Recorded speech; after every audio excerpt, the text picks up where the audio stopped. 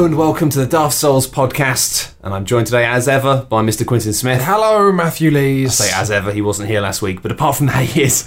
And the wonderful Lee Alexander. Hello, everybody. If you don't know, he's one of the most talented writers in the industry. Oh, which is stop. very cool. It's true. It's true. So, yeah, I know that we've been playing a lot of similar stuff, so it might be another redux of similar things this time. And those have been a lot of Metal Gear Solid 5. I know you guys have been playing lots of Until Dawn. We played it as a couple, and yelling at the screen whenever you get a choice to make, and then it's always the other person's fault, whichever choice you pick. I tried to play it as a couple, but my girlfriend just said it was a crap teen movie that went on forever. And I think she's not wrong. She's not wrong. The thing is, as somebody who doesn't play games, she's just not wrong at all. It's like if you don't understand games and you're just watching it, you're just like. It's just somebody like that bit where somebody's running through the woods scared, but it goes on for instead of being 10 seconds, it goes on for 10 minutes. Yeah. And trying to explain to somebody who doesn't do these things why that's okay and not just bad. The sell for me is that we've seen a bunch of crap B movies, but this one, when you yell at the dumb teens to do something, they will listen. Yeah. That's a good marketing. You know how many times you watch these films and go, oh, don't go in there, or no, be nice to him, or oh, I hate her, I hope she dies. You can control that, which is I think that's kind of neat. But I still can't bring myself to kill them. I did. The strongest point the game had for me, there was a bit where I'm in a cutscene, a girl scrambled along a particular thing. See how I'm being very vague here? No spoilers. She was scrambling along. Scrambling along a thing, and I went, don't scramble along a thing. I actually yelled at the TV. Lee will back me up to this.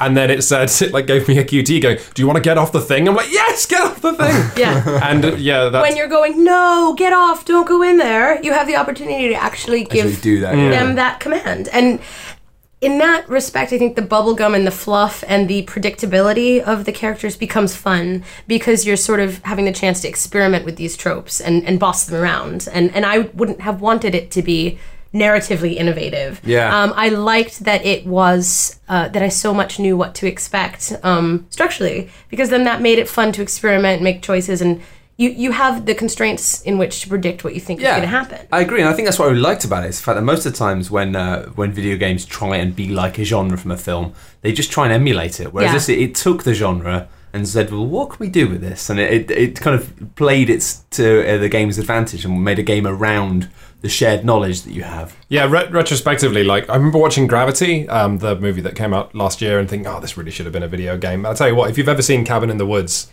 that is a better suited plot for a video game than... I think Cabin in the Woods is the best video game that was never made. If you've not... don't want to spoil that one, but that's worth seeing. Yeah, I mean, actually, when I started playing this, I was wrong, but I was at first I was like, is this just going to rip off Cabin in the Woods? Yeah. I got a real... Quinn said that a few times too. Yeah. And, I have a lot of respect for the choice-driven games that, this is modeled upon. It borrows a lot of techniques from, say, Telltale games and stuff. Yeah. But I think maybe one of the weaknesses, and it's to be expected that an experimental form would have weaknesses, is that sometimes they take themselves too seriously. You're not sure how much to believe in the characters or how much to invest in the circumstance.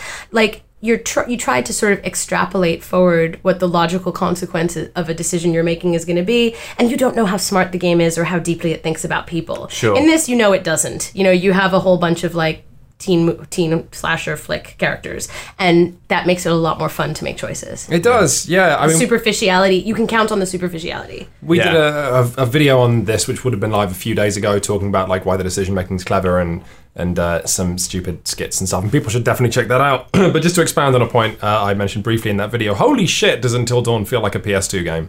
And I wanted to discuss this because the first thing that happens when you get control, it's you can open a menu and you hit R1 and then you've got pages and pages of unlockables you haven't found yet. Yeah, and stats, and it's you're playing, Beatrice, she's only 4 out of 10 funny, but she's 6 out of 10 romantic. And she's so angry with David. Yeah, all the relationships. And the brilliant thing is when the proverbial curtain goes up on the game, you're standing in a dark room with objects blinking and you've got the tank controls. I'm is this Fatal Frame 2? It's awesome. It is really weirdly dated, and yet it comes with this incredible level of production values and polish. And the controlled camera angles, the Resi and the Silent Hill composition. Sort of, running man or moonwalking against door frames and stuff, trying to find their way through. You know what? I think a lot of the time there's a lot to be said against console exclusives, and a lot of time people go, "Oh, why do we have to have these exclusives? They suck." games should just be available to play regardless of platform. I completely agree with that. However, I've got to say, I do particularly like the occasional style of thing you get like this, where instead of it being like, hey, if you buy an Xbox, then you get this well-known brand earlier, or you get extra DLC for this well-known brand. Sony, especially, always seem to have this approach of just doing these weird showboats of being like... Yeah, we are a brand... It's part of their marketing. We're a brand that invests highly in weird experimental stuff. And that's sort of why you have this... why people would develop a non-specific loyalty to PlayStation as a platform over Xbox, because they have the idea that it's a company that supports... cool, weird stuff with money. Because playing it, you think they're not going to get their money back on this. Like, you just get a sense that it's like... They're professional actors. It's some of the best face and voice capture I've ever seen. And if you play it, there's a lot of making of. Anyone who's interested in how these things get done, in how, voice and motion capture are done, there's a lot of stuff that you might enjoy watching. Oh, it does have my favourite trivia that I've seen before in how-to mocap videos, but the way they do gun recoil, you have the actor all like with the ping pong ball and the biro marks in the face and all that stuff. And you have someone with a 2x4 board banging against the edge, the barrel of the gun, so that the physically hitting it, so the person makes recoil. Cool. Yeah, loads of that stuff. I also saw God, there's so much fun. I need to watch this. You tie a rope if you want someone to be blown over by an explosion. You tie a rope around their waist and just pull them over. A stunning amount of effort was put into this game, and I really, really delighted in the performances. They felt organic in a way that I'm not sure that I've experienced in a video game before. I have a lot of friends who do professional voice acting. I don't want to insult them, but I think a lot of the actors were recorded all in the same room together and working. Imagine that. I think they were mocapped really naturalistically around what they were saying, so it didn't feel artificial or dubbed over. Yeah, they did the body acting. Like if you're climbing a ledge and speaking at the same time, they mocapped both of those things at once, facial and It's a body, different kind of dick, isn't it? Because I think that most of the time when I used to play sort of dick? Yeah. I was like, what? Is this a UK term? No. I just mean like... Until Dawn had motion captured dicks. No, that's too expensive and pointless. But no, it's got 1 point. I have to go. No, listen, it's the fact that, the characters, I really didn't like a lot of the characters, right? But in most of the time, I remember, especially in Xbox 360 era games and all that, it felt like the protagonist of every game you played was a dick. But they were just dicks in a way that they were just these weird, cynical, thoughtless things that didn't really have any personality. Here are my canned wisecracks. These are people you're not supposed to like. I think the fact that they are these kind of dorky tropes and the people that you love to hate in slasher films, again, makes for interesting choices because there is a way to play the game where you try to get them all killed. But it's it's fun. Absolutely, and it was the fact that they managed to do it with this incredible, you can tell it's acted in the same scene, and sometimes just subtle mannerisms, like a character would shrug in a certain way, which made perfect sense. And you think, I hate you, but it's fine. Because you're at least something, I can get behind hating. You're a real thing. It's a lot better than, say, in The Walking Dead, where you have nice child and man who wants to steal all the food. Yeah. You know what I mean? And racist. Yes, exactly. But which one gets the biscuits? Did I tell you that Lee and I went to a talk which was the telltale stats of that scene? It's like, who do you want to give biscuits to? And so many people gave biscuits to the racist. I think I did. Because it's like, I think that people can smell insincerity and they try to mess with it. No, because the way they interpreted the data, you could be right, but the way they saw it was like, gamers are taught that everyone can be your friend eventually. Yeah. So the racist is this person who hates me, a black man, so he can have a biscuit. Does he? Oh, he still hates me. I think that shows that a lot of white gamers think that black guys just need to be nicer to white racists. There is also this. This is a thing. I think I just did it as damage limitation because I kind of thought he's going to be trouble. And it's the fact that he had his daughters as well. And I thought, it was more that his daughters had basically pleaded with me to try and be nice to him. Yeah. I thought, all right, I'll make an effort. Well, that's the thing. I did not trust the game enough. I thought that the system for that game was so transparent that I'm like, whichever I choose, it's going to judge me on my decision. I don't believe that I'm going to be able to impact these people. I think the game is just judging me for what I do and will give me a result accordingly. And which is what we don't have with Until Dawn. I don't feel like I'm being judged for the choices I make about the characters. I feel like I'm directing a really fun movie by pushing people in what direction I want them to go. Yeah, that is. Something interesting you said, Matt, is like, Sony aren't going to get their money back. It's clearly an expensive game. But you know what? It was like one of the most trending games on YouTube recently. It is perfect for YouTube, and that's what it takes to make money. And to be fair, though, I think the reason that it's trending on YouTube is that most people really only want to play it once, but then they want to see all the endings and everything. Problem. That It's can kind happen. of. I wish it was a bit less expensive because Yeah. it's still that kind of like next gen full price thing. Yeah. Whereas at the moment, it's the sort of game I'd really recommend like trying to chip in with a couple of friends and just like. I would sit around it and like play it in a couple of evenings with some Well, no, you friends. just- It is pass it on eminently someone, like, washable, oh, we'll pass it eminently on, yeah, that's a good shareable. idea. After you finished it, you can play it in a couple of evenings, and then you can just lend it to a mate and let them play it. Imagine that. That's a good idea. Old school, but I mean, it's a bit too expensive to buy new if you're just going to play it once and then put it on the shelf. And it's only about 7 hours long, I think. Yeah, which is- Today's gamer demands value for his dollar. Except we don't. I love it. God, 7 hours. I know, I love it too. I thought it was perfect. It was just, I don't have 70 hours anymore. No, Although we are finding. Oh, I love Metal Gear so much. I was just going to say. But we let are me all tell you finding though, it. I play for hours and hours, and then it's like, and you're 11% done. And I'm I like, know. ah. Every time I play MGS at the moment, we'll come back to this in a bit. Every time I play it, I just go and do like tiny things, and then Yeah. I get like 1% for like 4 hours of work. But I have a great time doing it. Yeah. Which is Which all I'm that trying matters, to really. talk myself out of worrying about, like, I have to finish it. Everyone's going to, it's going to be spoiled for me. Everyone's going to finish it before me. And I don't know if, like, I'm feeling some pressure because of my job and because I have articles to do about it. But it's really stressing me out that, like, I can't seem to make a dent in it. Yeah, It's no, so big. you are though. Like, it's. I've put in about 39 hours and I'm on 25%. I think I'm on 30%. This is meaningless. But I've You know spent what a I like? lot of time just going around doing things that I wanted to do. Have you talked about the robot? Did you talk about the robots on last week's episode? No, we didn't. But I just want to say finally before, I just want to go The back because walking. I've realised now when you're unwell, you can't just come out and say things like it's a different type of dick. Yeah. Without clarifying. So just to go back to that one. Oh wow!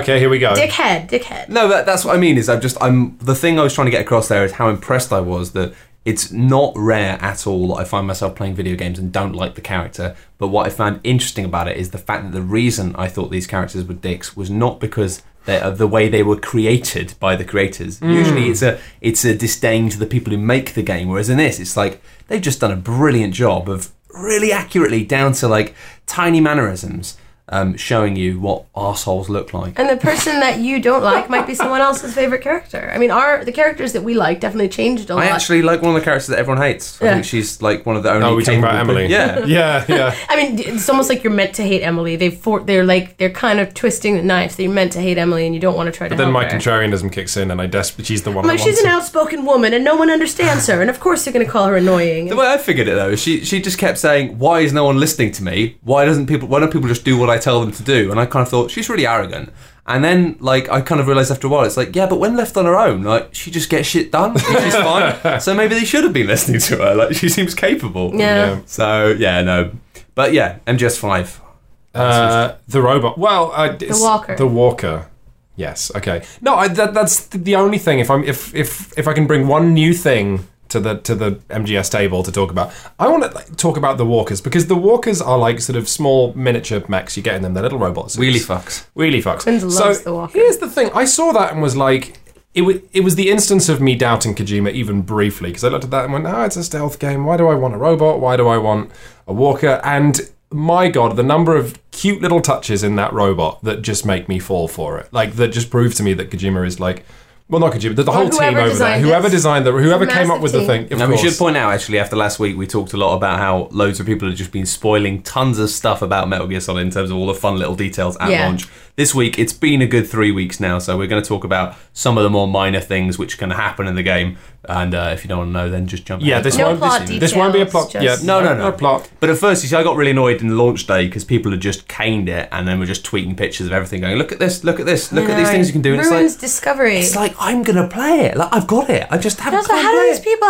Our job is video games. How do these people get ahead of us on this game so quickly? Well, it only takes like What is their lives? what percentage of people need to get ahead to start tweeting this stuff for it to go Yeah. around really virally? Like a tiny amount. Yeah. But yeah, just the fact that, you've got a walkie robot. What should we do that's really fun? Well, we can make it go really wheelie and basically turn it into one of those versions of, when kids have those shoes that have wheels that pop out? Heelys. Heelys, right? And then Yeah. as an adult, you're watching those kids and you're going, I hate you because you're having fun and I am an adult and will die soon. Like, the robot is that. It's like you can walk around and they say, oh, do you want to just press a button to turn it into an ice skating machine? I still don't understand why Heelys aren't being researched quite seriously by the world's top scientists right now. Like, why is it that we got idiots going around on children's scooters now I in hate London? those scooters. I know you understand this, Matt. I can despise them. This is going to be the death of me. Like, so I'm going to die from a child zooming into my kneecap What on is those. the matter with both of you? It is a kid And being the parents given a... just have no concern that the child is zooming around with barely any control over Yeah, their they own go pretty limbs. fast and they're just Yeah. mad. Have either of you ever been hit by a kid's No, but it's scooter? come- No. Why don't we just stop there, Matt? You said no, and you know what? Why don't we have a prospect of innocent until proven guilty in this country? Because I have to dodge them, and You know. I'm very good at dodging. And the parents are just like on the phone, they don't care. These child of an age where they can barely control their own limbs yet are given these high-speed metal death machines. They're going to hurt themselves. They're I'm gonna hurt writing a me. letter to the Daily Telegraph. Me too. My God. But now adults are on them as well, and I can't understand why Oh, we don't have... that is the worst. Why don't we Oh. have shoes with wheels in them? That's my question for you. Well, you could buy them. At least then, Yeah, but if why you aren't they really collide good? with something, it But only how do you know? hurt You yourself. could start this. Be the If change they you were want to see in really the world. good, everyone would have them. Anyway, so on the subject of hitting things and wheelie things. Maybe because of stairs. Oh, stairs. good point. Stairs. So when you have this wheelie robot, I had a wonderful moment in MGS, and for whatever reason, like for all the marvelous little touches in this game, this is the one story I feel like I want to share with people. There's a mission I'm doing. You have to infiltrate a facility. I'll keep it as generic as possible. No one can get upset by this story. And it's got a chain link fence around it. And I'm wheeling towards it, and it's a race against time to get there. And then I'm zooming towards it, and I see this big, like, double chain link fence, like a big gate. And I'm thinking, as I'm racing towards it, doing the calculations, this robot weighs like maybe 1.5 tons. Oh, I'll just go straight through that gate. I'll just go straight through it. And because I could get off and just like pick the lock and stuff, but there's no time, Matt. There's no time. So I go, pop the wheels, top speed, hit the gate, and the robot bounces cleanly off. And I'm like, damn, that was a moment of trust I gave these developers. And it's so unlike MGS and then as I'm thinking this, the gate just goes, and falls over and hits the ground. And then just go running into the base on the robot. And I think I love that story because Metal Gear Solid is a game that you can just trust. You can trust that simulation to do And it what always you has expect been it that. to. The Yes, environment exactly. is constantly engaged in a wonderful conversation with you. And more often than not, experimentation is rewarded. That is Yeah. what's always been awesome about the game. Where if you're like, okay, I understand the rules of this ecosystem, but what if I take what I know about these rules and experiment? Usually there's an affordance for that, which Yeah. is just, it's awesome. And there's so much as well. I mean, I pretty much said exactly the same thing last week. The fact that it feels like the series for years has been detailing this stuff to the point that it was just gimmicks. Yeah. And now they've got a sandbox. They're not gimmicks anymore. They're all just things. Yeah, it's I saw amazing. Somebody like on the other day that I was complaining because there's no spoilers, but there's one bit of the game which is fucked me off so royally that I just left the house. For an hour. I just that put bad, the huh? controller down and left the house. And it was an escort mission, and it's just one of these weird things of going, why Why? do video games still do escort missions? And some guy on Twitter, just some rando egg, said, well, it does add variety, though, and there's not enough variety in the missions. And I'm like, well, if you don't think that... The thing is, MGS is Oh one of yeah, those are you things- playing them each the same way over and over? That's what I mean. It's like, it's a sandbox game, and the missions are all very similar. Like, go here, do this, go here, take this person. But if you're getting bored of that, then you just need to be more imaginative. Because Yeah. I love just being able to go, well, this time I'm going to just devising this mad plan I like in my playing head. really purely on the straight missions. I will do them usually with no lethal force if I can. Same. But on the side offs, I'm like, On the weekends. yeah, I'm like, I hope it does. The side offs don't count because they're not counting how No. many people I Yeah. kill. So it's kind of fun that You know can- what? I pay for this stuff. Like, it costs me money to deploy. Yeah. So I'm going to use those rockets. Yeah. I've paid like £10,000. Well, the sunk cost fallacy based on military hardware, that's so bleak. I know. I am in love with Pequod, though, the helicopter you can call in. What a beautiful toy. Like, oh yeah. Well, for me, it's currently, I think it's Love Will Tear Us Apart. Oh, that's what I'm good. Yeah, I just got I'm that too. tired of the pop on the helicopter. I use the MGS trailer music, so it swoops in, it sounds really dramatic and flies away. That's quite cool. But yeah, I love it as it passes. I saw, was it someone, maybe Tim Rogers, saying that the Portal gun is a great test and if you want to have something fun in your video game, then you think about something that you desperately want in real life. And your game's off to a good start if the toy you give the player is something you want. And that's what Pequod is for me. It's like the idea that, you just want a helicopter to pick you up. I want a helicopter to pick me up. I want, like, I'm walking down the street and a car drives past and splashes me and I go, call in the fire support. Pequod, can you just come here? Yeah, I love that. Essentially, it's a button. It's like, are these guys pissing you off? Do you want a helicopter to come and kill them all? Wow, I'm learning a lot about your inner world now, Quinn. Honestly, mostly helicopters. Okay. I just had a flashback to the most disappointing dream I ever had in my life when I had this long dream, and basically it culminated in, it was a Metal Gear Solid dream, and when I woke up I was incredibly sad because I didn't have a helicopter. Was this recently? No, this was like about 5 years ago, so... Good old Matt dreams. I will admit that I went running on the South Bank lately, and I have an 80s mix that I'm going running to now because I'm going on long runs and I need like tunes to keep me pumped. You're going for the Extraction now. Yeah, well, I added some of the songs. What did I put? I put Maneater on. I put Kids in America on, and I put Love Will Tear Us Apart on. I put them toward the end, like when I need the burst of energy. And I'm doing this new route. I'm adding another mile. I'm bombing over the Millennium Bridge in the middle of the Thames, and there's actual helicopters around there because they're over the Parliament building or whatever. And Kids in America comes on, which is my helicopter theme, and there's an actual helicopter, and I'm so embarrassed at the adrenaline rush I got and how much I was laughing to myself. So awesome. I was like, yes, I'm going to pretend that I'm running to the Well, I mean, I didn't actually pretend, but... No, you did kind of run I did kind of pretend. That's fine. Matt and I have been on this very podcast talking about Zombies Run, and I've certainly imagined... Pretending that you were being chased by zombies. Well, actually, when I was at college, when Metal Gear Solid 2 first came out, it was the same time where mobile phones had just... got to the point where you could play MP3s on them instead of like the polyphonic ringtones, which up until that point were thought to be the height of human technology. I can make my own. I made my own polyphonic Chocobo ringtone when I had a Nokia flip phone. You actually went. You looked up the sheet music online. And I listened to the beeps until I had made it. Wow. Yeah, I think I did something similar. Yeah. But with this, it meant I put the multi-sound. Multi-sound, yeah. You can have multiple sounds from this phone. I think it meant it could play two notes at once. I think that's what it meant, or more than one note at once. And before that, it was like... of course, yeah. That, of course, was me doing Lom Lom Ranch music, I believe. Yeah. She's good. She knows all the tunes. What is this? Zelda. That was a horse, I think. Yeah, it was supposed to be a horse.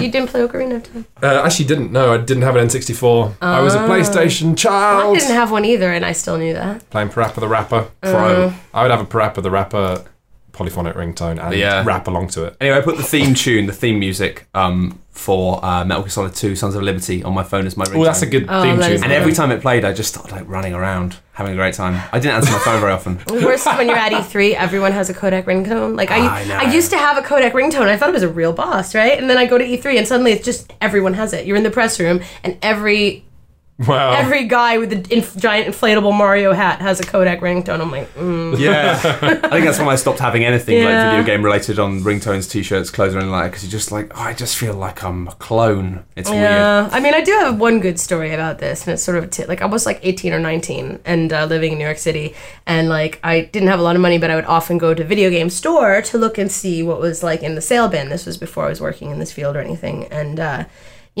one day I went in and like the guy in the store came up and tried to like mansplain some video games to me and suggest some RPGs to me. And just then my phone rang, someone was looking for me, and I had some like really intensely nerdy video game ringtone. And I remember him looking at me. Oh, it was just like the Invincibility Star theme or something. I don't remember. It was something. And he just looked at me like in shock, like, oh, she has a gaming ringtone. Like, so yeah, I mean, now of course I would try as hard as I can to avoid any symbols that would bestow gamer credibility upon me. How sad. But I remember I remember at the time feeling very cool because I would be aware when I entered the video game stores that people thought I was buying them for my boyfriend and things like this. Oh god. Yeah. I definitely remember going into like bless it, WH Smith's when I was like probably 17, 18 and have my first like published articles in magazines. Oh my god! And I would be like looking at PC Gamer and stuff, and people would come up and look at PC Gamer. And you'd be standing there waiting. He wouldn't know that I had an article in PC Gamer. I know. I was that guy. My very first game article I think ever was in Paste magazine when they had a print magazine. That is way cooler. It was like 2005 or something, and I went to the bookstore to buy it, and like I waited till it came out, and I couldn't resist. I told the clerk, I was like, yeah, I got an article in there while she was ringing me. Oh really? Yeah, I couldn't resist. I was like, yeah. Oh. I got it. And she was like, cool. Boop. $3.99 or whatever. Jim Ross, who founded Rock Paper Shotgun, had a story that like he was in a shop and someone picked up PC Gamer when he was working on it and opened it up to Jim's EVE Online article. And Jim was like, wow. And then the guy stands there and he reads the first paragraph of the article and then the next paragraph.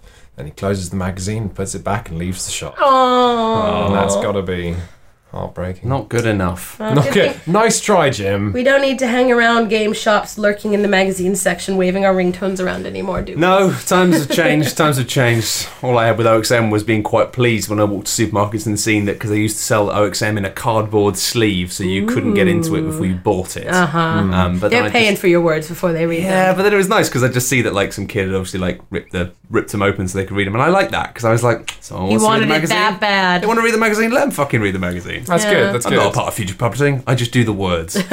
Anyway, Metal Gear. Metal Gear, I feel like there was something I was going to say about it, and now it's just... I really think that the strength really of the game good. is... That's pretty much as far as my head It's reaches. amazing how much bullshit it's getting me to enjoy. Just going around collecting men so that I have good stats. I know. I keep going back to my base and running past them all so they salute me, which is hilarious. Oh, you know what I raises found? the staff morale. I know. The knock, the thing where Snake rattles his hand, Yeah. that's extremely... And the sonar as well. That's really good for teaching your soldiers that you're around, and then they'll salute you from behind walls and stuff. Wow. Oh. Yeah. If So you don't have to greet everybody. No, if they hear you, you salute. So you just run into the middle of a platform and then shake your hand. Oh, that is so You blow my disco. mind. You just saved me hours. Actually, I literally spend so long just climbing up ladders so someone will salute me. I don't know what's wrong with me. I mean, it doesn't I do have the same. the biggest range. It's actually gotten to the point. I hate to say this now. Ooh, I remember back when I was at 25%, but now I'm at 31%. I've started to get annoyed with the base development stuff. Yeah. Well, no, it's clearly like the resources you need just get a bit silly. Not that, it's the multiplayer that's built into it. Oh, you And- hate when people come. No, it's not. Well, I don't want to spoil it, but obviously, as you will notice if you click through the 17 pages of... Menu that come when you start. Yeah, exactly. There is a multiplayer element to do with your base and protecting your base and invading other people's bases. And it's one of the very few weird areas of slowdown the game gets. Like, you know, when you design your emblem, the engine just explodes. Yeah. For some reason. Yeah, it could do all this mad stuff, but like Yeah, the- graphics. the whoa. PS4 Loading a custom emblem. When you're designing your emblem, the PS4 starts making noises like an octogenarian like having a heart attack. But yeah, similarly, like the tutorials seem like incredibly badly coded, and I've really been wrestling with some of the online infiltration stuff, which is a bit awkward. And it's a shame because I know that MGS can do online stuff really interestingly. No one talks about it, but Metal Gear Online, which came with MGS4. Because people who like Metal Gear don't want to play with it. Well, right, but believe it or not, MGO has like loads of similarly excellent touches. Like my friend used to play it and was obsessed with getting a rank which was like, oh, it's the name of some Japanese mythical sea creature. Like, you know, you can get like sheep or butterfly or octopus or Not whatever. the That's your rank. Tsuchinoko. Oh, maybe, yeah. So you could get that online. It's a snake. It's a little snake. Yeah, it's a sea snake, right? Yeah. And you get that rank from playing MGO only if you are rarely seen, but you kill people every time you show up. So you have to play only once a week, but when you go online, you dominate. In Metal Gear 3, the Tsuchinoko is a rare food that you can find, I think, in only 2 or 3 places. I think that gives you infinite stuff if you keep it in a cage. If you finish the game with a Tsuchinoko... You can do this. Someone's going to tweet and tell us what it is, but I think if you finish the game with a live Tsuchinoko in your cage, you can start again with infinite ammo? Oh, okay. Yeah. Sure, why not? There's think lots of weird Something replay like stuff that. I But the remember. Tsuchinoko is a canonical, mythical thing that's, I think, started in Snake Eater. The final thing I will say about MGO, which is a feature that should be everywhere, much like say Gears of War's active reload system, it should be stolen by everything, is before and after matches there was like a little theme song for MGO that played, like kind of like the national anthem plays at the beginning of like rugby matches and shit. Yeah. So it's playing and all the soldiers, all your characters are jogging onto your positions. Someone figured out that if you hold down a shoulder button, your character will start singing along with the la la la la la la la la. Here's the thing, depending on the size of the body of your avatar, That was great, you Chris. sing to a different part of the song. So you can all run on, if everyone holds L1, you all harmonise together and sing before or after, I think, the match begins. That's a lot of fun. That should be in Dota. Well, I'm kind of excited. I mean, It should. it's already got to the point where you can tell, even with MGS5, there's going to be little details people are going to be discovering for a long time. There's still, honestly, MGS3 is probably my favorite video game ever. I have a tattoo of MGS3, and I've played it a zillion times, and every time I play it, I find something else. Like MGS3 is like exponentially more primitive than MGS5, and still, it never stops surprising. What's fun as well about MGS is like similar to Dark Souls. Dark Souls, to get through the difficulty, players are meant to share what they know. But with MGS, just because of different playstyles and different toys, like I don't use the cardboard box, my friend does, and it's like, hey, did you know you can sled in it? It's like, what? You can sled down hills in the cardboard box? I've never been a cardboard boxer myself. No. I make them all because I want to have them all, but I don't use them. I just like crawling very, very slowly. Yeah, Is that your bit? Yeah, I think again, I got really into. I found it weird at first, like Snake Eater, Metal Solid 3. I didn't like it at first at all. But when I got my head around it, and the fact that it wasn't about like hiding around corners anymore, and it was all about hiding in plain sight, and just using. I still play movement, that way. I got really into it. And really into the feeling of being like, like... Oh, I bet you like hitting triangle and going really still and hearing Snake's heartbeat. Of course, it's really cool. That started in MGS4. You play dead, and they think you're dead in the one. Oh, yeah, so it's I see. Okay, cool. But unless they're alerted, in which case they might kick you and notice you're alive. I had the best active... the reflex mode when you get sighted? I had the best one of them ever recently. That's just an amazing system in general because it elongates the game's stealth. It's fucking ace. Yeah, it means you don't have to And you still get punished for being seen. Yeah, of course, but you can... keep it from going full crisis. No, it's fantastic. It's like I was gonna make I still might make a Cog Watch video purely about the reflex mode. But I had the best one of those recently, where a guard turned around in the full riot gear, where they're invulnerable to bullets unless you hit them in the jaw, and it wasn't gonna happen. But I had in my hand the inflatable snakes. They're like little discs, the decoys. You throw them on the ground and you press a button, they inflate. So you throw the disc like a frisbee at his feet, all in slow motion. It hits the ground and you inflate it, and it catapults him up in the air and knocks him out. Oh wow! My God! I saw Andy Kelly tweeting, so I knew that worked. It was just like, I can't shoot him. I like that. The element of the fact that it is a get out of jail free card, that reflex thing, but you can pretty much only use what you've got in your hand now. Yeah. You have to be like, if you turn around, there's a guy who spotted you from like 100 meters away and you've got a shotgun. It's like, I can't do anything here. Yeah. The worst is when you panic and hit the wrong thing and do the shameful dive out of sight, and it's like heroism -10. Oh, yeah. But then I like the fact that the amount of heroism you lose for being spotted by guards can be replaced by you shooting 2 balloons. Yes. It's like, I'm a hero again. It's wonderfully silly. But no, I really like the fact that the engine is just such a solid piece of work. There was a point in one of the early missions where I just had this epiphany and just went, this is incredible, when I was actually halfway through a mission. And I realised I was taking my time, and it was in this canyon, and I realised I'm like, the sun is getting to noon. Yeah. And I realised that the shadow was creeping across the map. I saw you tweet about this. And I was like, oh my God. Like, if I don't get across to quite a long way away, within about 3 or 4 minutes, I'm going to be in plain sight. Yeah. And that was so exciting. The lighting in general, the joy I feel every time I'm in sunny Afghanistan, like noon sun, when you run out of a building and you just are blind for a second. See anything. Yeah. But similarly, that's great because it teaches you why guards can't see you when you're in shadow. Like, it just subjects you to some quite quick, instantaneous, when you run into a dark building, it goes, can't see anything. And you can assume that the light physics work the same way for the enemies as they do for you. Yeah, so once you experience them yourself, it teaches you more about when they can and can't see you. Yeah, it's really strong. And I do like the way that it hasn't done it very often, but I do like the fact that the supernatural elements almost take a bit of a back seat, and it means that when they appear again, they surprise you. And there's been a couple of times where midway through a mission, because you start to get into the mindset of a soldier or mindset of a stealth expert. No, there's still a giant floating flaming unicorn and but there's been a couple of times where I've been like halfway through a mission and everything's going to plan, and I've got this down, I've got a plan, I know what I'm doing, and then it's like boom, this has happened. Guess and I just go because I just don't have a plan for it, because you can't have a plan for the supernatural. For the supernatural. No, it's good. I've definitely never felt more like Snake in any of his incarnations. Like, I've never felt more, I am a soldier. You've given me the time to learn CQC, to learn explosions. Like, I played MGS3 and with theoretically CQC master. Well, and no, I mean, actually, I think that's one of the interesting ways that the narrative supports the mechanics of MGS3, because you're a child and she's the master, and you learn it as you play it. Oh, but I didn't, because I was punished every time. Like, I was never given... The first time I did it, I couldn't do CQC at all. That's what I'm saying. Well, but that's enhanced my relationship with the game, that the way that you're supposed to do it is CQC. And if you get really good at CQC, you can play MGS3 using only your hands. I still have a problem with MGS5 thinking that I can clear an area using only my hands. That is a problem. You cannot. But, you become the big boss by playing MGS3 over and over. Like, I like that I had to learn it slowly. I thought that was narratively consistent. And then by the time you get to the final fight, the best you don't have to use CQC to beat her, but you should. and it looks better that way. And it definitely looks better. The cinematic, like, hand-to-hand thing, and, like, when you throw her down, all the flowers turning red, and, yeah, it's just... I can tell that you love MGS3 because of the amount of hand gestures that the people at home cannot see. Yeah, Gesticulation is off the charts! Gesticulating, yeah. No, it's awesome, yeah. I could never get I was rubbish at it myself, so I just went around shooting people. Yeah. It's all right.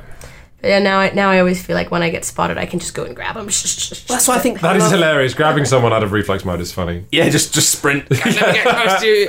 It doesn't actually help because they'll yell. A small yelp, maybe. Yeah, but if other people are close, you'll still get alerted. Oh, sure. I think what I loved about it is that the problem I always have with Metal Gear Solid games is because they are just scenario after scenario, which is just all, like, for real. You're always tempted to just play it safe, whereas having this space outside of the missions where it's not real, where it is just like holiday time. Side ops is holiday means time. You can take the time to get really good with like rocket launchers and grenade launchers and CQC and whatever you want. Like you can practice the skills and then go and try them, whereas I always felt like whilst previous Metal Gear games have given you options, I always felt quite restricted because I stuck to what I knew. Because you don't want to mess up. You know that you're saying something with every choice that you make and with every... Yeah, you are. You do feel that that's a really great way to phrase it. Yeah, you're expressing yourself in Metal Gear. Exactly. I mean, that's why... I think that's why the rankings are awesome, because it's like... It's not just like, how good are you at this game? It's like, what kind of person are you? I'm an octopus, always. Me too. I just transcended from octopus to butterfly. What's a butterfly? I haven't looked it up. Should I look it up now? I don't know if you can. I will. Yeah, go for it. Okay, here we go. Yeah, the only thing actually that has annoyed me about Metal Gear is the fact that I specifically didn't play Ground Zeroes after reading a bunch about the content of it, and I was like, I don't want to fucking play that game. And then it just has like flashbacks to that where it just shows you all the same cutscenes again. It'll fill it in anyway, yeah. And I'm just like, you've done all this stuff with tapes, like couldn't you just left it for tapes? I don't want to watch this. Like, yeah, Ground Zeroes, I think that this whole arc of the story in general has a fascination with physical mutilation that makes me uncomfortable, but it was all concentrated very heavily in Ground Zeroes. Yeah. Yeah, I didn't enjoy it that much. I was just a bit annoyed because I thought, I haven't played that game specifically because I didn't want to see this stuff, and now you've shown it me. Yeah, so, it's like, well, now thanks. You're mad because you're base. And yeah. Anyway, enough MGS5. And actually, I'm just going to go back after Quinns is looking at what the butterfly Can't is. find it. It's fine. It'll be mystical. Apparently, it might be something to do with quiet. Who knows? Probably, yeah. I think it probably is. Maybe a sniper rifle. Maybe using. Sniper rifles. I always carry a sniper rifle with me and never use it. Honestly, I wish Quiet would be quiet. How is he going to know where she is? No, because she just sings at you through the fucking radio. So it doesn't matter. That's a good point. She's holding down the button, so you can't even talk back. Yeah. It's just say like the feminist police are going to come take my card away, but I really like her. I think she's pretty cool. I don't know the whole backstory. It could be ridiculous, and then I'm going to be like, oh, screw this. But, well, we'll all find out.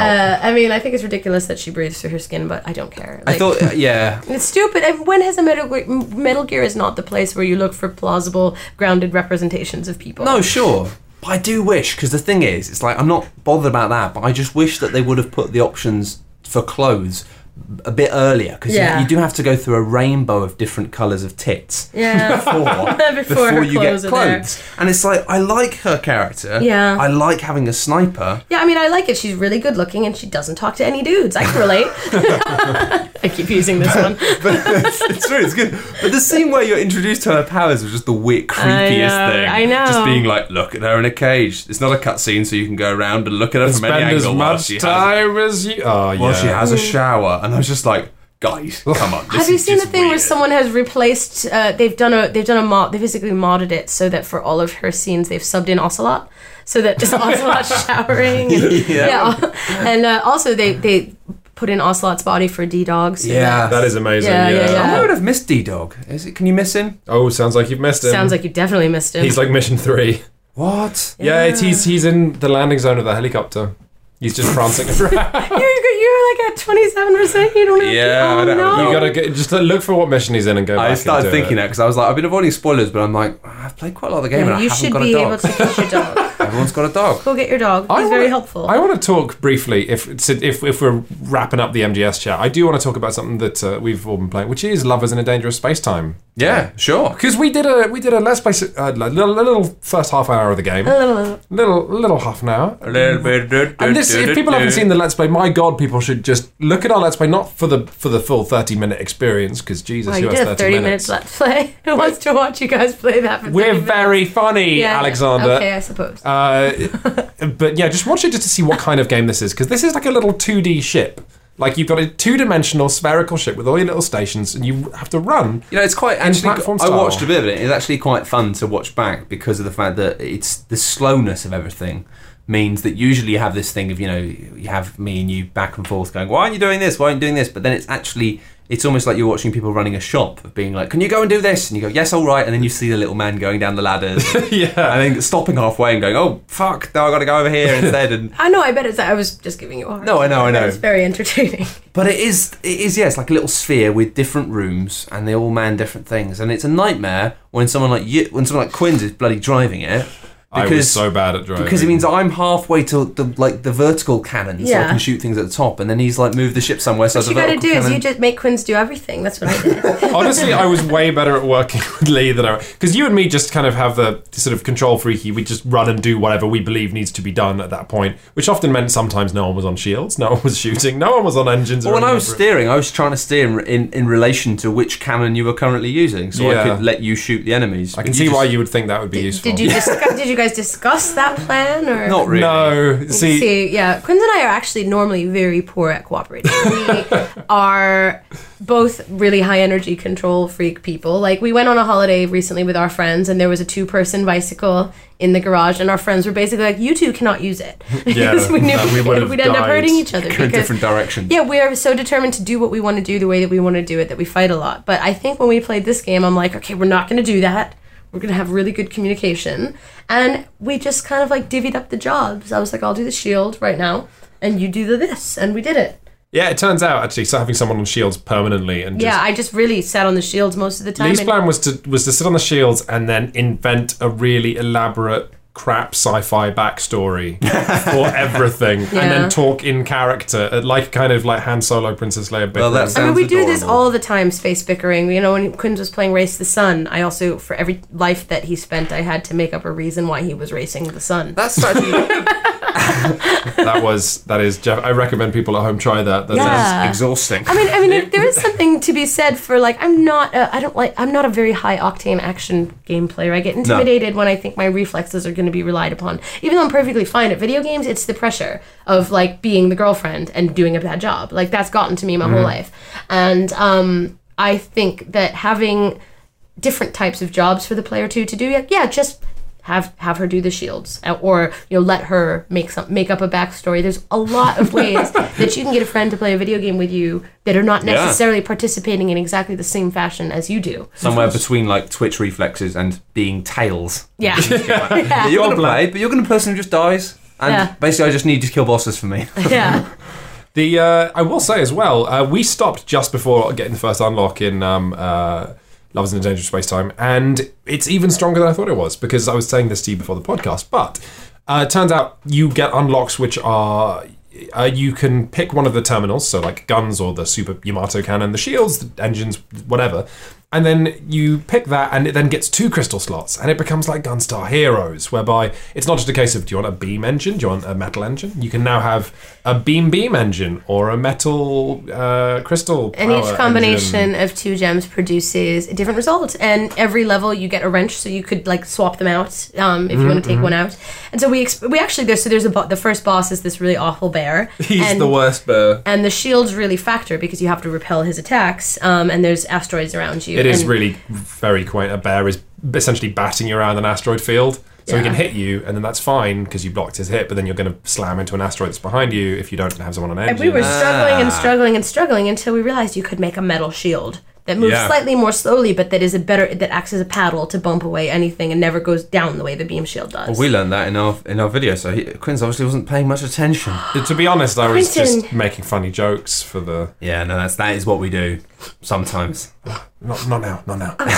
Sorry. Just don't listen. The funny thing that we had was... We were great at cooperating. And also like Gunstar Heroes, where you go, what happens if you get fire lasers? That sounds good. Oh, it's dog shit. And then you're stuck with it until you get the other power. Yeah. Similarly, like we had a... What happens if you put 2 green gems in? It's massively overpowered. I love it. I don't want to use this. You get, I think putting metal... like exclusively metal into turrets produces essentially a flail, which sounds hilarious, but it's just impossible to use. And then the thing of like having to get through a level going, we need to repair this mess, how are we going to fix it?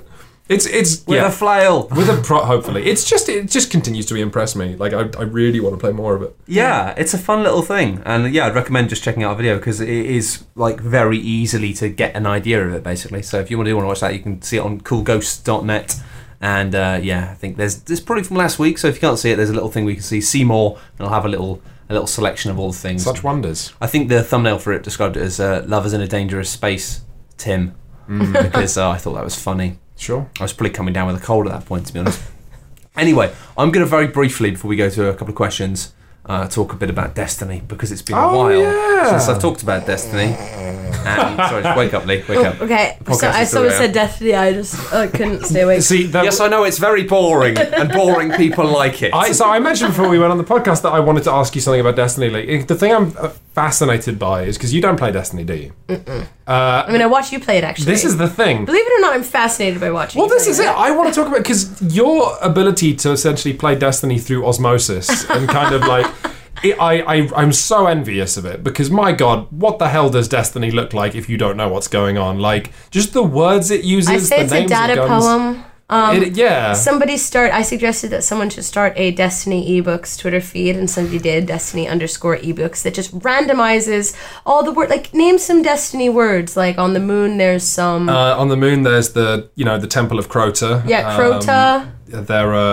Come on. And your weapons are called, like, Haunted Strawberry. So that is... The rest of Oryx. No, actually, there's something Raspberry, isn't it? Raspberry, yeah. Surus Regime. I don't remember a lot of things, to be honest. The words That's kind the of thing, go like, through I me. expect that I forget it, but you don't even remember what's going on in Destiny.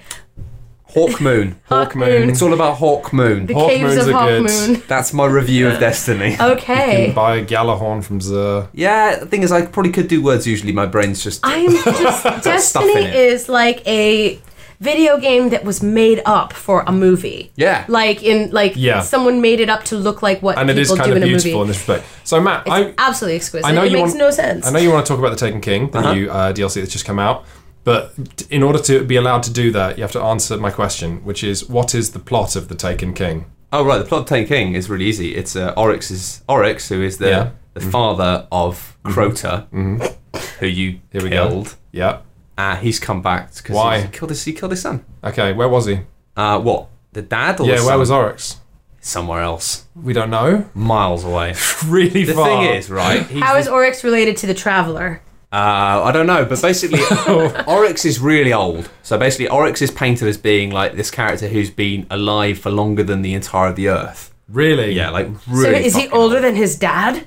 No, Oryx is the dad. Crota was the son. Wow. The sons of Oryx, basically, like loads of them. Or like, not that many, but some. So there's still some sons going around. You're going to have to fight them in order. I know all the lore. Matt is immune to me taking the piss out of No. This is why, right? It's because what they've done...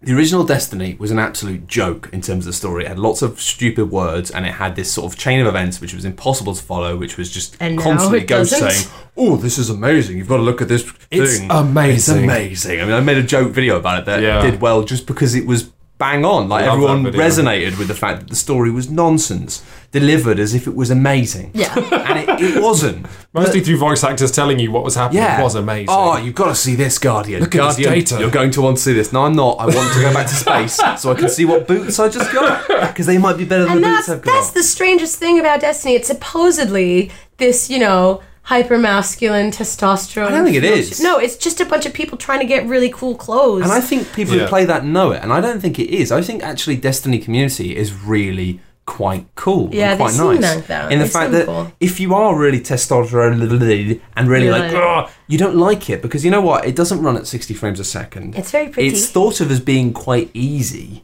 But that's because it's a weird game in the fact that it's slower. It's not this sort of twitchy thing. It's quite methodical. You can go, there are 6 people shooting at me. And you can stand in open ground, not being behind cover, and just go, I'm going to shoot them all in the head. And then go, bong, bong, bong, bong, bong, and still be alive. And to a lot of gamers, that's just not appealing. They go, well, it's too easy. Whereas I love the way that you get this sense of you're a cross between a tank and a ballerina, just sort of there's a lot of nice floating through the air. Yeah, just taking things out in a way that feels and looks amazing. And certainly it is amazing. It fucking is amazing, but not for the reasons it was trying to tell you originally. Yeah, the PvE definitely. I would be a lot more interested in Destiny's script if it was a lot more focus on the fact that you're balletically gliding over 18 enemies and dropping a... Well, it kind of does, and this is what's wonderful, is the fact that what they did with the last sort of mini expansion, House of Wolves, which a lot of people probably wouldn't have played because no one really cared at that point, and that's fair enough, is they realised the benefits of one simple thing, having a simple story. Having a story in which you know what's going on. You're going to go and kill this person because of this. And just keeping it quite simple and quite clear. But what they've done with the big expansion, is the fact they've made it so that the story is clear, but it also has character. It's like all of the characters... Really? That's a bold move. Yeah. And they haven't put new characters into it. They've just taken the existing characters, the people in the tower, who like stand around that table and sell the boots, and they've just got them in cutscenes being like people and talking to each other. And it's really good. It's kind of... There was a sense of humour creeping in House of Wolves. Yeah. There were some good jokes. But they've actually got a sense of humour now. And it's mainly just Nathan Fillion being Nathan Fillion in this. But it works. Because it's got the, the whole like Eris Morn, who's like the kind of like... Oh yeah, Eris Morn is another thing. Pseudo-Irish kind of... She's like Croto's coming back. I have no eyes. Yeah, that's the one. She continues to do that shtick, but then you've got that bounced off with Nathan Fillion just being like, okay. I like that little postman guy. Who's the one that looks the postman. I think he might have postman in his name. The robot. Yeah. The postman robot. Yeah, he's cute. Good. He's good. And the janitorial robot. Oh, the janitorial robot is Lee's favourite character. Very cute. They are cool. But in this, it basically means the story in this expansion, and I've pretty much just wrapped up most of the storyline stuff, I think. Is that, this guy's come back. He's really old. He's obscenely powerful. He's got a gigantic, creepy spaceship in space, which is incredible. That spaceship is blowing my mind. Oh, really? It's so The trailer good. really didn't excite me at all. No, but the thing is, this spaceship, when you walk onto it for the first time, it's like the Vault of Glass. And what I love about that is that they've actually made it so that the campaign missions you play through, which again only take about 2 or 3 hours and you're done, the campaign missions and this new area both evoke that same sense of like epicness and awe that the Vault of Glass did, but obviously now you don't need to have 5 friends to do it. You can just play it and you'll be like, fuck, this is amazing. And I was really taken aback when I first went to the Dreadnought, which is his ship. I just stood there and just looked around and was like, oh my God. They do environment design really well. It's so I remember good. the first time I went to Mars and just be like, wow, Mars. But it's really, the Dreadnought is really something. In the same way that on it's amazing. The Crota stuff, right? When you did all of the Crota raid last time, it just felt like hodgepodge 80s metal art bullshit of being like big spiky rocks, big spiky armor. Whereas this, it has that kind of incredible scope and scariness and chilling environment of like Alien. You know the original Alien where they find the ship full of the eggs? Yeah. It's like that. Really? It's like they actually managed to capture this sense of being like, what the fuck is this place? But it also feels like it's kind of alive. It feels like it's got an environment, and they've actually, I haven't even seen this yet, I've played it for about 4 hours, but they've filled it full of puzzles and things. So you have like weird chests that won't open without certain keys, or weird little holes in the walls that you jump through and there's a secret there. So what they've done is they've taken that element of mystery that they had in the Vault of Glass and just made it a level, an open environment that you can go on patrol with your friends and try and solve these mysteries, and it's really, really, really good. I wasn't expecting that. Maybe I'll fire up excellent. I mean, the only problem, Destiny. Yeah, the only problem is that it is like really expensive. It's like because of bullshit. Oh yeah, it's like 30 quid, isn't it? Like for 30, 40 quid, even if you own all the other expansions. It's actually cheaper, pretty much, to go online and find a cheap deal on the ultimate version of Destiny with all of the DLC than it is as somebody who owns the whole thing to just buy the expansion, which is like unbelievable bullshit. But what are you going to do? I mean, I'm trying to ignore that because it's such bullshit, but what can you do? If you love Destiny, I guess. And it is, I mean, it's just nice that it's actually not taking itself seriously. It's being fun. They've revamped a lot of the way that leveling works and they've kind of scrapped a lot of stuff, starting from scratch. I'm not going to talk about that stuff at all because I will go into detail on that for people who care. But I just think it's a real shame to me now that what this is like, this little mini campaign that adds on, I just think, oh man, if the original game had been like this, it would have been amazing. Well, Destiny 2. I know, but even like, there's a simple thing they've added which just makes such a big difference, is you can do this thing with Ghost where like, you know how you used to just go up and stand in front of doors and hold down square or whatever, and to summon him, and he would scan something. Now they've made it so you press like the kind of the pad button to bring up Ghost into your hand, like the menu, and then it does this sort of ebbing kind of scan effect on the environment. And when it picks up things which you can scan, it outlines them with a grid. And it feels like Metroid Prime, because it means when you're looking for something, you go boom, and you bring it up, and you look around the room, and you go, oh, I'm going to go and scan that. And it's just such a simple thing, but it means especially when you're going around these amazing alien structures and stuff, you do really feel a lot more like, it's like that thing in Prometheus, you know, when they kind of have those little robots that zoom around and scan the environment. But getting to do that, it's just, I don't know. Well, I guess this is exactly what we saw with World of Warcraft, right? Designers like very gradually sort of like whittling away at their, you know, user experience until it's terrifyingly like sharp. I think it'll feel like a game eventually. It kind of. I think it does now, but I'm just intrigued because what they've done here is before it was like you just rush through it and then you got to the end and thought, is that it? Whereas now they've made it so the end just seems really unclear. I don't know how much more there is to do. And it seems like they've built more of an infrastructure to allow the game to keep feeding you things, but it's difficult to work out what's going on. But it's nice to be faced with mystery again. And the guns are lovely, and bang, bang, bang, etc., etc. Still got good bangs. And I don't miss the old Ghost, I've got to say. Like, now that they've got all the voice acting has been redone, it's just been like, it's just good now. It was really bad before. We can admit that now as much as we just didn't notice. As much as we loved the Dinklebot. As much as I love the Dinklebot at the time, it's voice acting for video games is a different skill than regular acting. I think a lot of people say, "Oh, he doesn't care," or "He was disinvested," but I think it's just not everybody has the ability to do voice acting for. This we had a voice actor friend of mine, Elise, had a really interesting point, which is, you know, there is a super simple test you can do. Find an actor you like, then close your eyes and listen to them.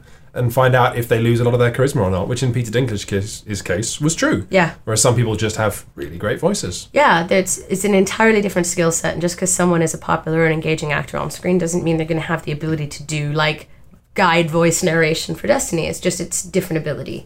But I mean, they got their name recognition and they got their attention controversy for it. So I think it was entirely a bad idea. Yeah, no, maybe it worked out fine for him. Yeah. Questions. Here we go. Questions. Good question from Ross Meredith here. Basically looking at the way, he said he was watching Tom Cruise up Oblivion, and he'd forgotten to turn off the colour tinting tool that he uses on his monitor to make it kind of more orange at night. I use something similar sometimes. So it meant instead of this starkly beautiful but weird blue scenes, it kind of, everything looked really rich and red, and like gave the film this kind of sunset view. And he was sort of thinking about the fact that, like, you know, with film, we have this tendency of director's cuts and this tendency to go, well, this is the finished film, this is how the director wants you to see it. He was wondering how we think that applies to games, because it's quite interesting, because games are different in the fact that obviously with some games you sort of think, well, yeah, it's to be played as they intended, but other games, modding is such a thing. They kind of think, how much does directorial intent matter in games, if at all? Versus like how you choose to read it as the player. I think this is a false dichotomy, actually, because I think really good people with really good game visions create communicative spaces. I think it's always going to be an act of communication between a creative force and a player. But do they make interesting spaces for the player to have that conversation in? Like, it's like, how much is the player and how much is the developer? Well, it's both. Like, or well, it's neither. I think that really good games that you would say, oh, it's emergent and I'm making up all the fun myself. No, there was a space architected for you to do that. Yeah. It's always by design. I suppose actually thinking about it, Bungie's stuff has always been a good example of this, and the fact that they spend millions. I remember there's an anecdote, they spent so much money making this amazing crashing spaceship in the distance on one of the Halo levels, and realised that like most people just didn't look at it. Like it was to the side and people just didn't look. So it's that thing of being like, I guess it was good that they left it, whereas it would be, if the game went, look at this, we've made this, it's just not good design. So I think leaving players to have their control is an important part of it. Put in mind of, I did a video on Life is Strange a while back, and I was reminded of it because I was talking about Until Dawn recently, and that game has a system of rewinding time. Yeah. And it's a system that I chose not to use because I thought the game was more interesting in that way. But that is still a communication between myself and the developer. That's even if they put in a system expecting me to use it and I don't use it, that's still a conversation that we are having. There are things in Metal Gear that none of us will ever see, we just said. So I think it's not about like, do you force the player to do things or not? It's, how directed is your architecture?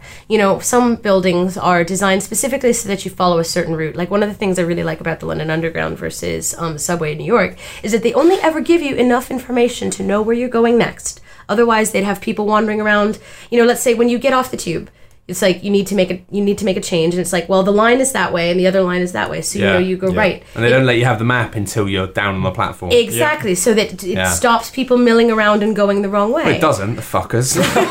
But it should do. Yeah, there's a crowd behavior problem here that we don't have at home. But by parceling out the information to you carefully, you design a better experience for yourself, theoretically. And that was a choice they made in terms of how to inform you when. But that doesn't change the structure of the station. It just changes how they inform you about how to use the station. So, I mean, two developers could make the exact same play space, and the way that they communicate with you influences your behavior, and not the space itself. Does that make sense? Yeah, absolutely. I think so. I'd actually kind of like to see more editorial angles, even though it is, as you say, I think it really is. I mean, even the guy who asked this question was kind of like, except the answer is probably maybe. It depends. I mean, the common example is, let's say you're playing a video game and you have to find clues, to where to go next or unlock different materials or whatever, and you're supposed to explore, but you're also... There is a place that the developer wants you to go, and there's a conclusion that the developer wants you to come to. And this is actually, it's a tough balancing act. So you as the player, you come into a dark room and you hear a noise from over to your right. But at the other side of the room is a table with a single beam of light shining on it. And so, yes, you can go around and listen and follow the source of the water, but it's sort of clear that at some point, the place where your eye is drawn first is where you are intended to end up. Yeah. So it's just subtle things like that. So you still feel really clever getting to explore and discover and approach that table on your own terms. But the developer has signaled to you that that is where the clue is going to be, or there'll be a letter in that pool of light, or something that you're supposed to pick up. So in that way, you're being directed, and but not forced. Yeah. There is an intended destination for you, but you can arrive at it on your own terms. I found that actually really started to annoy me with Until Dawn. In the fact that it does this, and that's one of the few things about it that I thought, design-wise, I really don't like this, is the fact because it has that really dated collectible thing. Oh, yeah. It meant, like, you clearly think, all right, well, I'm supposed to go there, but I'm going to look around first, because there's probably something to find. Dude, the arcane, the sort of witchcraft that I was trying to perform of, like, every fork in the road, I wanted to choose the one that wasn't leading to the next cutscene, and there's no read on that at all. No. Like, you can go left towards the upstairs or down to the basement. Which do you want to do? And you miss rooms, and then you go upstairs, and then your character runs out of the house, you're like, no! And the game indeed has penalties for missing objects. Yeah, so you're playing the game going, which of these paths looks less interesting? And studying the finest details. That was frustrating. I think it only started to really get bad toward the end of the game. Yeah. Like, I didn't feel that way. I just found even the early stages, I was just walking around this house, like walking into coffee tables and thinking, why don't they fucking put the lights on?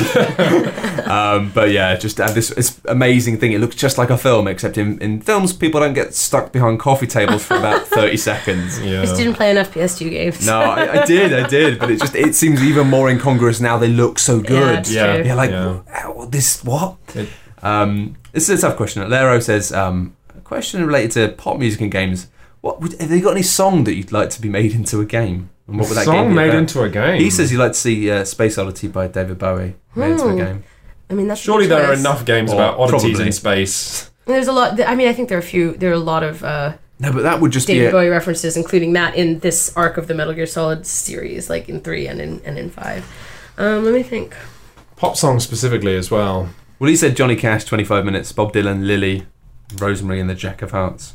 So I don't actually know a lot of those songs, I've got to be honest. I know the artists, but I don't know them specifically. I mean, like...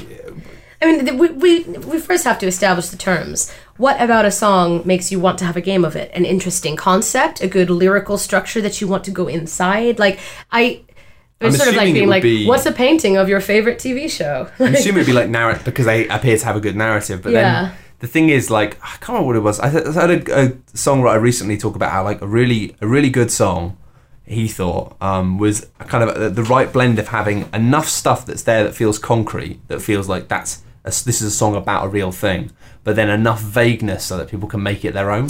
Yeah, a friend of mine was just saying yesterday that they, as an adult, need to feel that any emotion they come to from music, it needs to be something that they decided on, as opposed to something that you are forcibly being made to feel. I feel that way too, and you're often giving me a hard time about it, because I don't want to feel this way about this. I don't want to feel sad now. No, like when you say, like, why don't you like this? I don't want to like it. I don't want to be made to feel this way. I don't want to participate in music is too obvious. Yeah. I mean, I don't know if I have a pop song that I'd want made into a game, but I definitely... Bulletproof. by LaRue, because then you'll be bulletproof and then you can kill everybody. Oh, Jesus. Cheat mode. Exactly. You just think of like what song would bestow you like powerful stats. I definitely prefer the idea of developers listening to a song and then glomming a feeling or an emotion from it and then aping that in a game. Yeah. I mean, and you know, we've seen, again, some vestigial fruits of that with game developers who, I mean, I think when outside culture manages to make itself into commercial games, like the references are pretty much like stuff that you would have read when you were 17 and had a trench coat. But like, you know what I mean? Like, it's never anything that I'm really like, wow, that's deep. I do have an answer, actually. You know what? I'd make developers make a game inspired by the Tetris theme that wasn't Tetris. So just the dun dun dun dun dun dun dun dun. That's Metal Gear Solid 3. Is it? It's about the Cold War. Yeah, Tetris song isn't about the Cold War. Tetris is about the Cold War. I mean, how does the music make you feel? Like I want to play a game about the Cold War. Makes me feel like dancing. Yeah, dancing, or like really hectic work at like a bar or something. Quite like like one of those, like, you know, Cossacks. You're being too literal. I'm sorry. I'd quite like to see a game made about the works of, especially the older stuff of Bell and Sebastian. So just a game where you just sadly work in like Marks and Spencer's, and get upset. I've Leah's often having to hear me say that my dream game is definitely like something like Kart Life, but that is as uplifting as well as downbeat. Yeah, he wants to make like an Arby's simulator about the love, joy, relationships, and small victories people have in a small town working at their Arby's. Yeah, imagine like Mother Base, but instead of it being Arby's. A mercenary haven, it's an Arby's. And everyone's like, boss. Yeah, and saluting. The fries are really hot today. Arby's is just like a kind of average grill, isn't it? Yeah. Like, you don't have it here. It's like a kind of grill restaurant. One of the reasons I like Arby's Simulator is because it has a touch of the unknown and the mystic, because we don't have Arby's here. Well, yeah, and Arby's... the mystique of American food. Well, Arby's also is not a particularly popular chain. It's not very urban. Yeah, that's why it's necessary. Like, it's where if you're doing a road trip across the country, you'll encounter Arby's, which is probably where you encountered Arby's on your American road trip. Their thing is their roast beef. They're famed for their roast beef. Famous. Yeah, I've heard. I mean, it's a fast food roast beef is a low place to start from. Matt's posing like he's got a good question. Got a question. Well, actually, it's you replied to this question, Gwen, saying, "Oh, that's a great question." Oh, I already regret what this question is, because I've been thinking about it all week, and it's a complicated one. In spite of Konami's recent behaviour, in terms of basically there have been lots of accusations of... It's not recent, they've only recently been caught. Yeah. That's true. Basically, they've behaved very badly for a very long time. And actually, they've been behaving very badly in terms of the kind of... Sorry, and honestly, it's the first time that people care. It used to be that stories of how bad it was in game development were just par for the course. That's true. There was no alternative. If you don't like it, go do something else. You're doing your dream I think job, it's compounded by the fact that the working culture in video games is very bad, but also the working culture in Japan is very bad.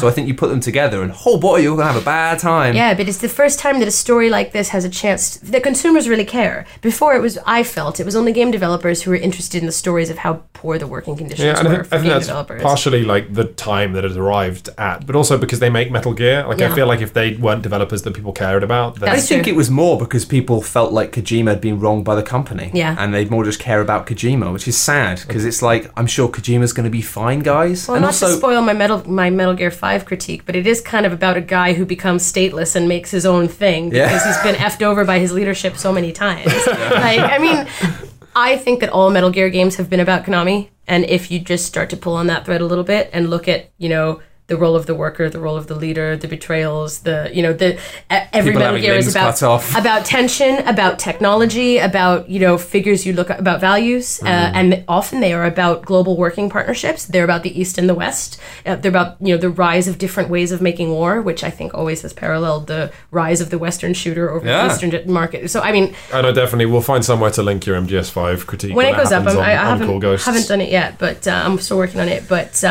I think that now more than ever, the story of Konami as a place of employment is relevant because of Kojima's movements and because of what I think he's been trying to say through his games all along. Yeah. But it is interesting that it's like, suddenly everyone cares about this specifically. Yeah. When I've got a friend who's out in Japan, he was talking to me about like kind of the conditions of working in Japan generally. It sounded awful.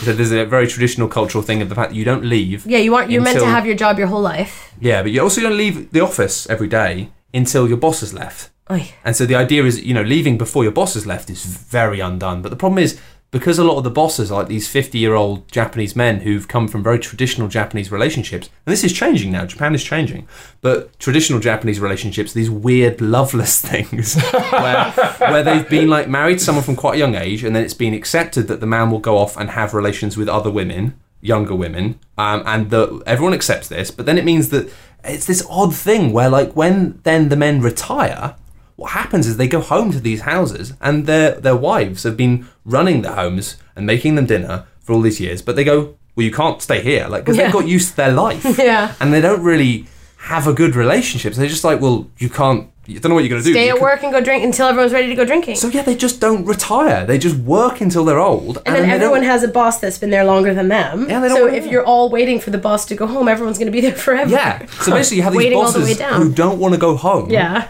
And don't want to retire and just stay in the office because they hate their lives, but you have to stay in the office until there you go. So it's this weird like culture shift, and I find it fascinating because at the moment, like, so much of like the bullshit in video games gets excused by people who are going, oh, it's just Japanese culture, you don't understand. It's like, yeah, if you actually talk to people who live out in Japan, Japanese culture has got so many massive problems that are being resolved, but like, it's not something to, like, old school Japanese culture is not something to aspire to because it's really grim. What we're seeing happening in Konami is sort of just a Japanese version of the collapsing we're seeing around traditional companies in America. Our equivalent is the horror stories that have come out of EA for years. And now where's EA making its money from? Like, what do you think has to be going Simpsons on there right now? Simpsons tapped out. Everybody I know, I don't know anyone, nobody talks to me, but... all traditional video game companies are currently these sinking Titanics.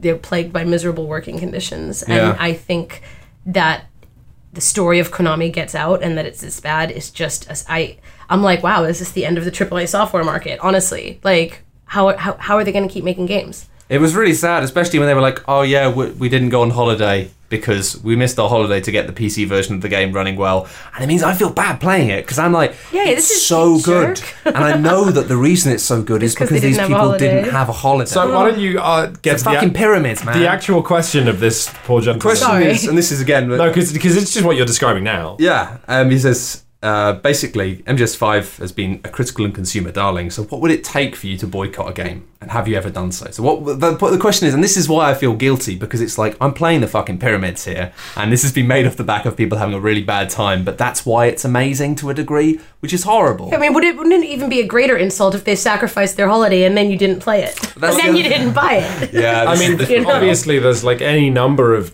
like, movies have had horror stories for years, you know, how hard people like work to get movies out, like, even like the actors. I've quite literally never seen a man look so tired as when I met, is it Chris Evans, the guy who plays Captain America?